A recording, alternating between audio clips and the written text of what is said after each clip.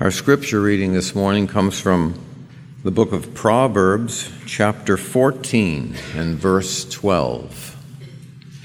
There is a way which seems right to a man, but its end is the way of death.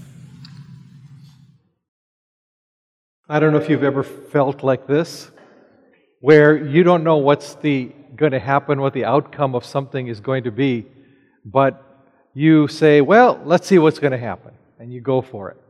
When I was young, I got interested in where gunpowder came from, what it was. And so, fortunately, our school library had no information on it, They didn't want to tell. But I found this old book, more than 100 years old, that had the basic ingredients. So I acquired those and started experimenting and made a nice gray powder, had it on a little piece of paper to see what it would do. And I didn't know if it was just nothing would happen, if it would fizzle and smoke, or if it would explode. Well, let's see what happens. So I had it on a piece of paper, and the paper was just on a chair, one of my mother's chairs, and I lit a match to it, and it fizzled and smoked and burnt a hole through the paper, and then burnt a hole through my mother's vinyl top on her chair. Didn't see what was going to happen, really. Didn't really consider it. I feel sad for my parents with this foolish 8th grader, doing all these things without thinking ahead about, well, what could happen? What could result from these actions? But that's the way we are as humans, even when we're much older. Too foolish to ask what will happen. But it was exciting and it was fun and I couldn't wait, so I went ahead. I didn't have time to ask the questions which wise people ask. Where will this lead? What is the end of the matter? This course of action, this path that I've taken, where does it end up? It takes wisdom to tell the difference between something that looks good and something that will be good. Because things that look good don't always end up good, and that's what our text says. Proverbs 14, verse 12, there's a way that seems good, seems right, proper to a person, but the end of it is death. It's important enough that Proverbs repeats this in chapter 16, verse 25. There's a way that seems smooth, easy. In fact, the word could even have a moral sense. It seems right. It seems like a good thing to do. Follow this path. So I'd like to spend some time thinking about the truth that this verse conveys to us and really look at two things. First of all, that human nature is easily fooled by pleasant beginnings. And secondly, I'd like to, as illustration, give you 5 reasons why we're fooled. And 5 reasons why all of God's children, old and young, need to be trained to discern the end of a matter when they're at the beginning. First of all, we can be fooled easily. I don't know how many times you've had it where you started something with confidence, you knew how it was going to end, and it ended in failure and heartache and trouble. All kinds of bad things happened. But the beginning just seemed right. It seemed like the right thing to do. It seemed like an easy thing to do. In 1812, Napoleon invaded Russia, and he did it with great confidence. He had victories all over. He was a great general. And he had an army of 685,000 men. Can you imagine this? This was the largest army ever assembled in history. And he invaded Russia, which had barely a quarter of that many people. What can go wrong? He invaded. He wanted to teach Russia a lesson. He wanted to exert his influence there. And so he marched in. The Russians suffered defeat after defeat after defeat, but instead of finally surrendering, they just kept retreating, and they cut off the supplies that Napoleon depended on, cut off his access to food and lodging and all the other supplies his army needed. So the months wore on, and finally Napoleon had to retreat. And as he retreated, his troops were hungry, diseased, and freezing to death. Animals were used to be put in windows to keep the cold out because they were just the dead carcasses of the horses, nothing more. When he left, This man who had started with 685,000 men left with barely 27,000 men. There's a way that seems good, seems right, seems easy. You enter into it with confidence, but the end of it is death. That's what our verse says. The wise look to where the path leads, but the foolish only look at how it begins. I think we know this in life, don't we? I mean, Proverbs is saying something we understand. The reason people make foolish decisions is because, well, it seems right. It looks good. It felt good. It was easy. A news article begins, "He looked perfect." It continues with these. When a handsome, divorced U.S. Navy doctor and former Navy SEAL fell madly in love with her, Abby thought she'd found the man of her dreams.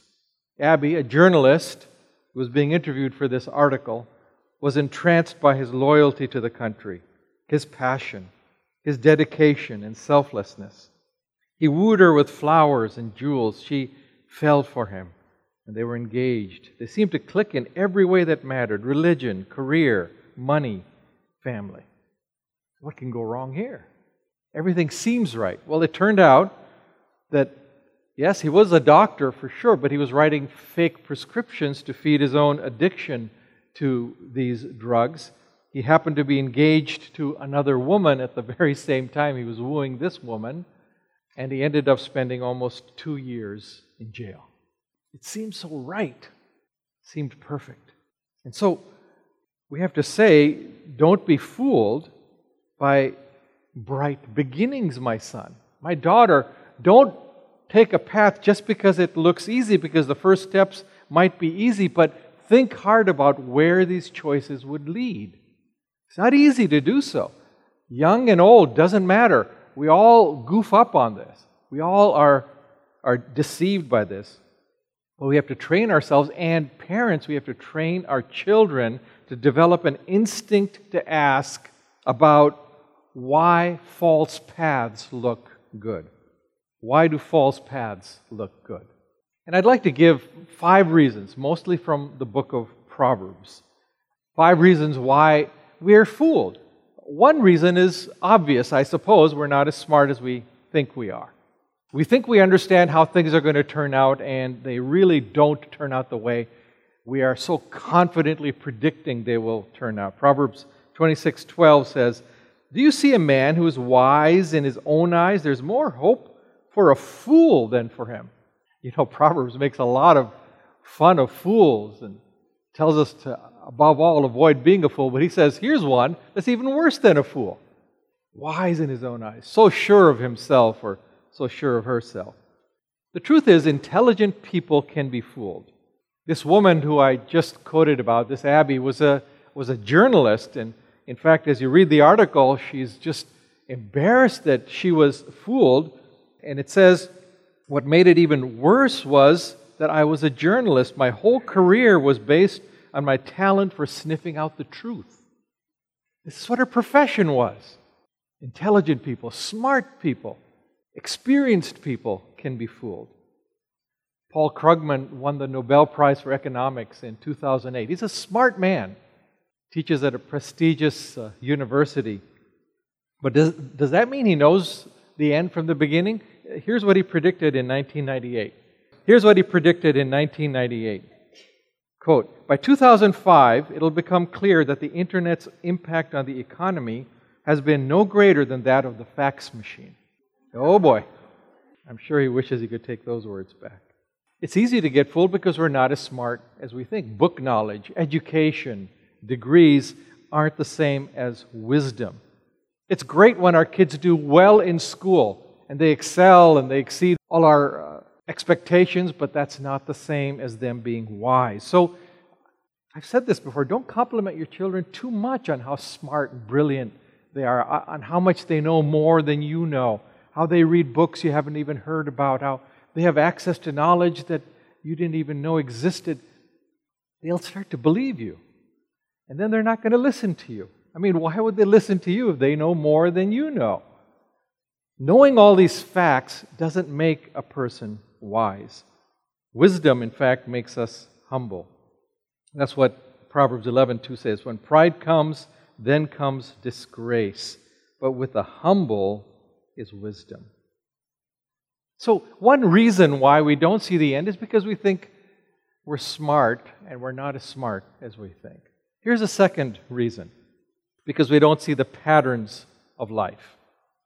God has set general rules by which life operates. In nature and in life and in society, things operate according to a process that the wise understand, because things follow this process all the time. In Proverbs 30, verse 25, it talks about ants. Ants are creatures, it says, of little strength, yet they store up their food in the summer. They're thinking ahead. They don't say, it's summer, I'm going to the beach and lie around. I don't have to do anything. This is great. Weather is wonderful. No, they think this is an opportunity when I have to plan for what will inevitably come, the winter. There won't be food available, so I have to plan for that now. They plan for the future because they know the patterns of the seasons. And it's sad that sometimes humans don't know the patterns of those seasons. Sometimes our children don't know those patterns. You know, you put your kids to bed, what do? They cry. They cry every single night. Haven't they gotten that there's a pattern here? My son, now let me talk to you. What's going to happen tonight? I'm going to try to put you to bed. You're going to scream and cry and say you don't want to go to bed. Then your mom's going to get mad at you, and you're going to get very sad. And where will you end up? In bed. Remember this happened last night? Remember this happened the night before? Remember this happened the night before? Why don't we try something different tonight? Why don't I ask you to go to bed and you say, yes, Mother, I certainly will. I've seen the pattern now and I know I can't win, so I'm going to bed. No, of course he's not going to say that. You have to repeat it and repeat it and repeat it, but presently the child will begin to see the pattern. Notice how God has to repeat it with His children, with you and me, over and over and over again. And soon we begin to see there's no point in fighting against God and His Word. We have to do what God tells us to do. So sometimes we're foolish and we don't see the end of the matter because we don't see the pattern that's there in life. And the pattern is easy to see if we're even as bright as an ant. Here's a third reason. Because we look for the wrong things. The reason we don't see that the path we're on is wrong, the reason we don't see the end of that path is because we're looking for the wrong things. For example, we want a quick way. Proverbs 21, verse 5. The plans of the diligent lead to profit, as surely as haste leads to poverty. I really don't want to think about this. I just want to do it. I don't want to talk to others. I don't really want to go ask those who have already done this. I just want to go for it. I'm just going to do it. We're not looking for the right things. Or we want an easy way. I don't want to work hard. This is ridiculous. So Proverbs 15:19 says, the way of the sluggard is blocked with thorns, but the path of the upright is a highway. I just want the easy way. I just want to get it done. I don't really care. So how do kids clean their rooms? Just put everything under the bed. It works. It's easy. It's done. Mom has no time to really investigate, and things look right. So we have to train them slowly and carefully that the easy way is not the best way, because look what happens at the end. You have a room that stinks like dirty laundry after a while, as you know. It's not the easy way. It's not the quick way. I'm so glad my mother made me work weeks ahead of time when there was a science fair project due, or other projects of that sort. Did your mom help you to do that, your dad? I know. She said, you got to, I don't care. I don't care if you don't want. You have to do it. You have to start now. You have to pick. You have to get the materials. You have to start reading. You have to start. And I remember the night before the project was due, project on which I'd been working for weeks, I asked my friend, so what are you doing? He says, I don't know. I'm going to work on it tonight. I said, are you kidding me? Is this, people really do it like this? What kind of mother do you have? I wish I had her. But in the long run, I'm glad I had my mother. You know, she told me that just because things look easy and quick doesn't mean that they're going to end up in the right way. What's quick and easy at the beginning doesn't always lead to a good and satisfying end. So here's a fourth way. Because our desires blind us.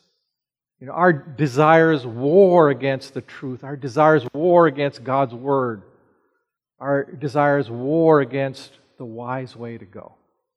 I don't care which kind of desire you think about. It could be our sexual desires, could be our desire for food, could be our desire for money and wealth and success and the admiration of others.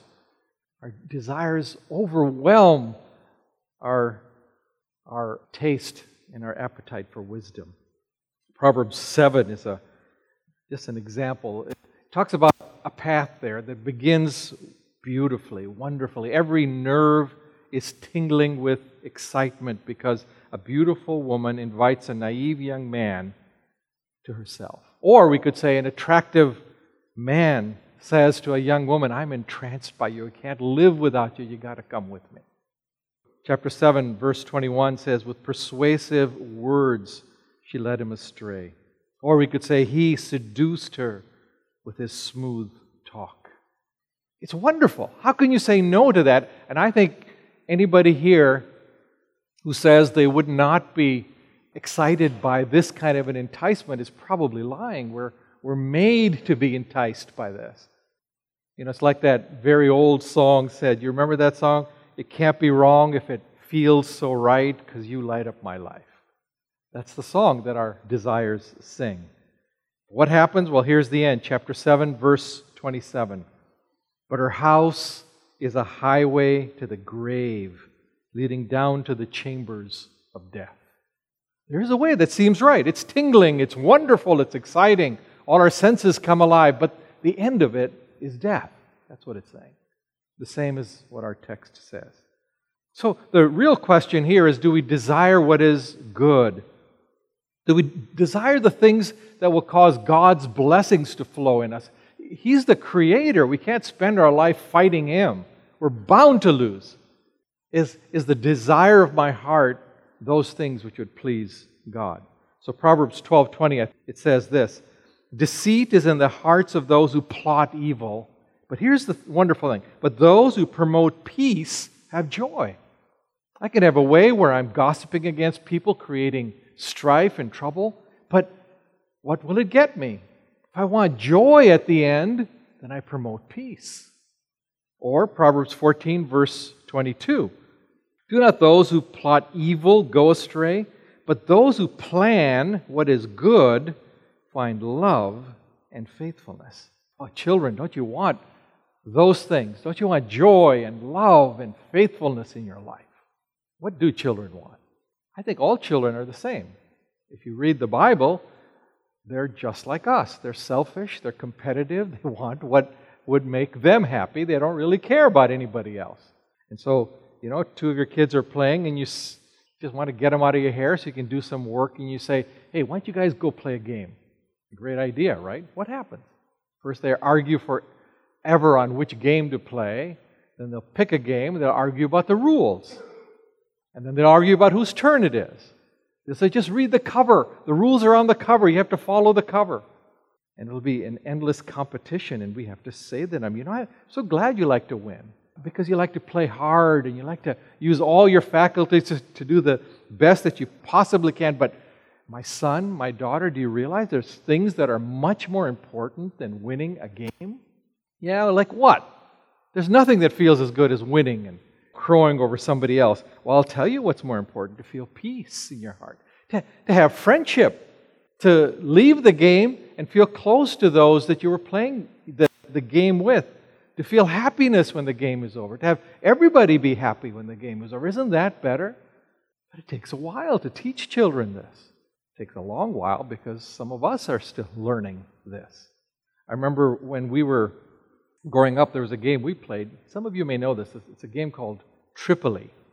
My family played it, and I was very thrilled when I visited Jill's family for the first time that they also played it. But they didn't know any of the rules. They had all the wrong rules for the game. But it was like 5 or 6 of them against one of me. And so, yeah, we'll play by your rules. Fine. They're all wrong, but we'll play by your rules. And we played, and you know what I remember, what all of us remember? We don't know who won. We don't know who won how many games. What we remember is the fun we had, the conversations, the funny stories her brother tells, who has a real gift for doing that. We remember the companionship we enjoyed. At the end of the day, that's all that matters, peace and joy and the friendship that is formed. One reason is because our desires, our competitiveness, our selfishness blind us to the good goals that God has in mind for His people. Pursue peace and joy and faithfulness, my child, and you'll do well. And finally, let me give the fifth reason. False trails look good because we forget that at the end we will face God. That's the end of every path. I don't care what you do, what you believe. At the end, we will all face our Creator. And parenting is training our children so that they learn to think of the end of the path. And as they grow spiritually and mentally, they learn to think of the final end of the path. And they begin to say, I have to prepare for that. Just as I have to prepare for every other end, I must prepare for that. So we train them to think ahead. We train them to realize that not everything that feels good at the moment will feel good at the end. Hebrews chapter 11, verse 25 tells us that there is pleasure in sin for a season. It's a fleeting pleasure, but there is pleasure. It's momentary. Meaning that everything that's wrong in life, every sin, every wrong turn we take will feel good for a while. The path starts out good. It's just the way it is. And you know what, parents? I think we are very wrong to tell our children differently or to hide this truth from them. That there is momentary pleasure in sin, because then what happens is when they try some of these things, which are, wrong and against God's Word and ultimately harmful to them, when they try them, they find that they're fun and they say, Mom lied to me. Dad didn't tell me the truth. This is really good. I love this. It feels good. It's exciting. Makes me feel alive. You have to tell them, sometimes the wrong path can feel wonderful, but my son, my daughter, where does it lead? That's what I want you to think about. That's what you need wisdom for. Where will it lead? The foolish never ask that question, but the wise are able to discern that. So this is the unsettling truth, and it's in Proverbs 14:15 that we can be fooled by smooth beginnings. We can be fooled by false promises. Proverbs 14:15 says, a simple man believes anything, but a prudent man gives thought to his steps. So what it's saying is that the wrong path or sin cons us. I don't know, have you ever been conned? It feels terrible. Sin cons us. Remember, I was in New York City many years ago watching one of these con men operate. Have you ever seen that? They have this cup game. They do several things, but they have this cup game. They have 3 cups, and under one of the cups is a ball. And they show you, they put the ball under the cup, and then they move the balls around, or the cups around rather, and then you're supposed to guess which cup the ball is under. And if you guess, you win. And the guy says, I'll double your money. Give me $10 to play this game, and if you can guess which cup the ball is under, I'll give you $20. And there was a crowd gathering because he was saying it quite loud, inviting people, come play, you can't lose, I'll give you twice your money, all you have to do. And they were watching. He's not going that fast. It's easy to follow the cup. You know exactly which one it is. But nobody wanted to take a chance, of course. They know there's something going on here. Nobody's going to double your money for something that easy. So as I watched, this guy came up. He had a gray suit on, a tie, and a briefcase, and he stood at the edge of the crowd for a while, and he said, finally, hey, I'll do that. And he plucked down $10. And the guy put the ball into the cup and did his thing. And he said, so, where's the ball? And the guy pointed to a cup, and sure enough, there was the ball. And the guy said, all right, you win. And he gave him $20. And the guy in the suit walked away. Now everybody's kind of interested in this. They're saying, hey, I can do that. And one by one, they pluck down their $10, and one by one, they lose. And so the game ends. I mean, people are discouraged. They go away. I stayed and watched. I kind of was standing by the side in a little enclave just watching. And after 10, 15 minutes, the guy sat up again and started gathering another crowd. Come on, you can double your money here. And the crowd gathered, everybody reluctant to play this game. They knew something was up. And you know what happened? The same gray-suited man walked by in the briefcase, plucked down $10, won 20, and walked away. He was part of the con. Who would have thought it? He's part of the con. Sin cons us. It looks so easy. It does everything it can to make us think that everything is going to work out good, and then the end of it is death. It takes time, though, doesn't it? As it did me in that case. You have to watch. You have to experience what's happening to figure out what's really happening, what the real con is. So we have to tell our children, my son, learn early. My daughter, learn early. Don't be fooled. Don't be one of those who loses her money or loses his life before you figure out that it's a con. So we train them to forsake the easy road in order to gain abundant life. I don't think we should fool anybody to say that the Christian life is the easiest life. It's not. I'm not saying it's impossible because the grace of God abounds to us. I'm not saying it's sad because God promises joy and satisfaction in all that we do. But we should tell them that it's not always the easiest path. Jesus warned us about that. But it is the path to abundant life. This past week has been hard for many of us, actually for many reasons. I've had interesting phone calls and conversations even at the beginning of the week because of what was happening in the world. But of course, we were shocked, heartbroken this week to learn that our dear sister was unexpectedly, out of the blue, called home to be with the Lord. 1 week ago, she was celebrating a wedding. 1 week ago. And now she's in the presence of the Lord. But you know one thing about her, she was ready.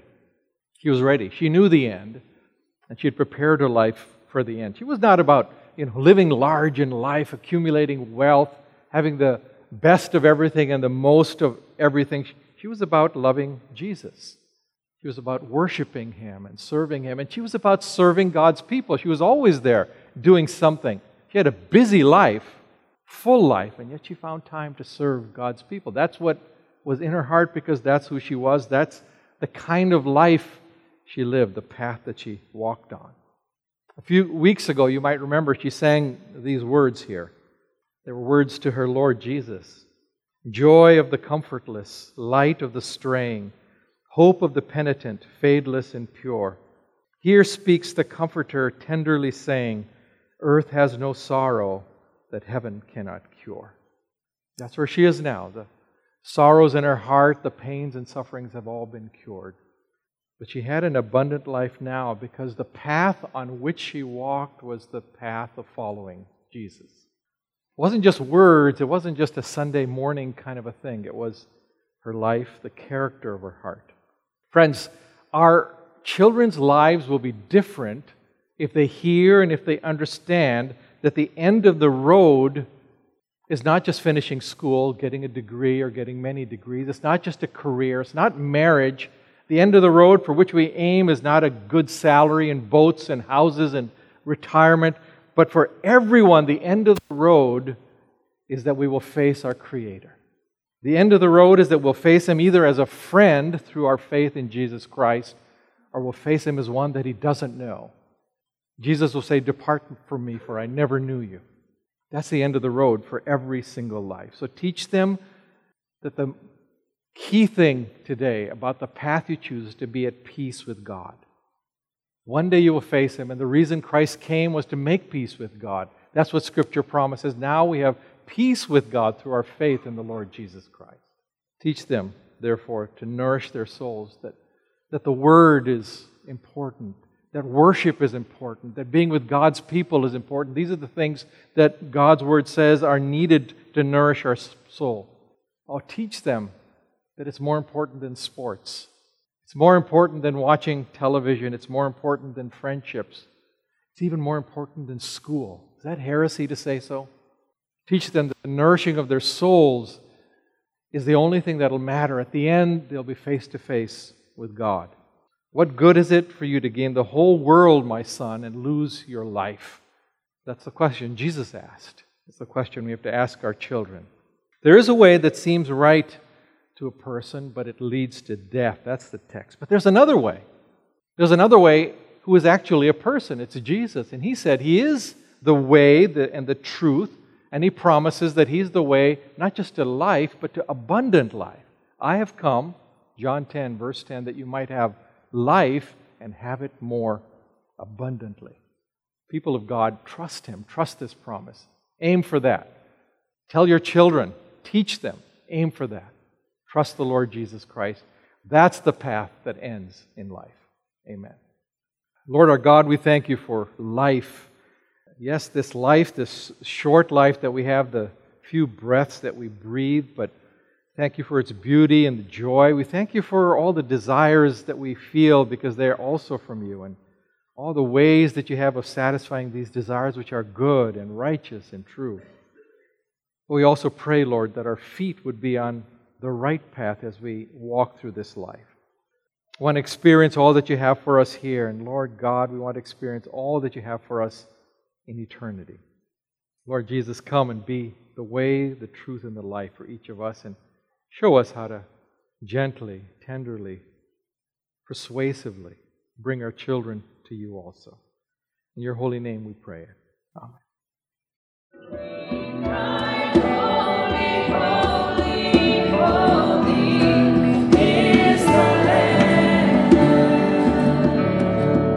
I know that the paths that we'll be walking on are not always going to be easy. The steps you have to take are going to be challenging. It's going to take courage from God to do this. But isn't it wonderful that our dear shepherd, the one who comes with power and strength and grace for us, is always with us? He said, "Behold, I am with you always, even to the end of the age." May you find strength and courage to follow Him, no matter what the cost. Amen.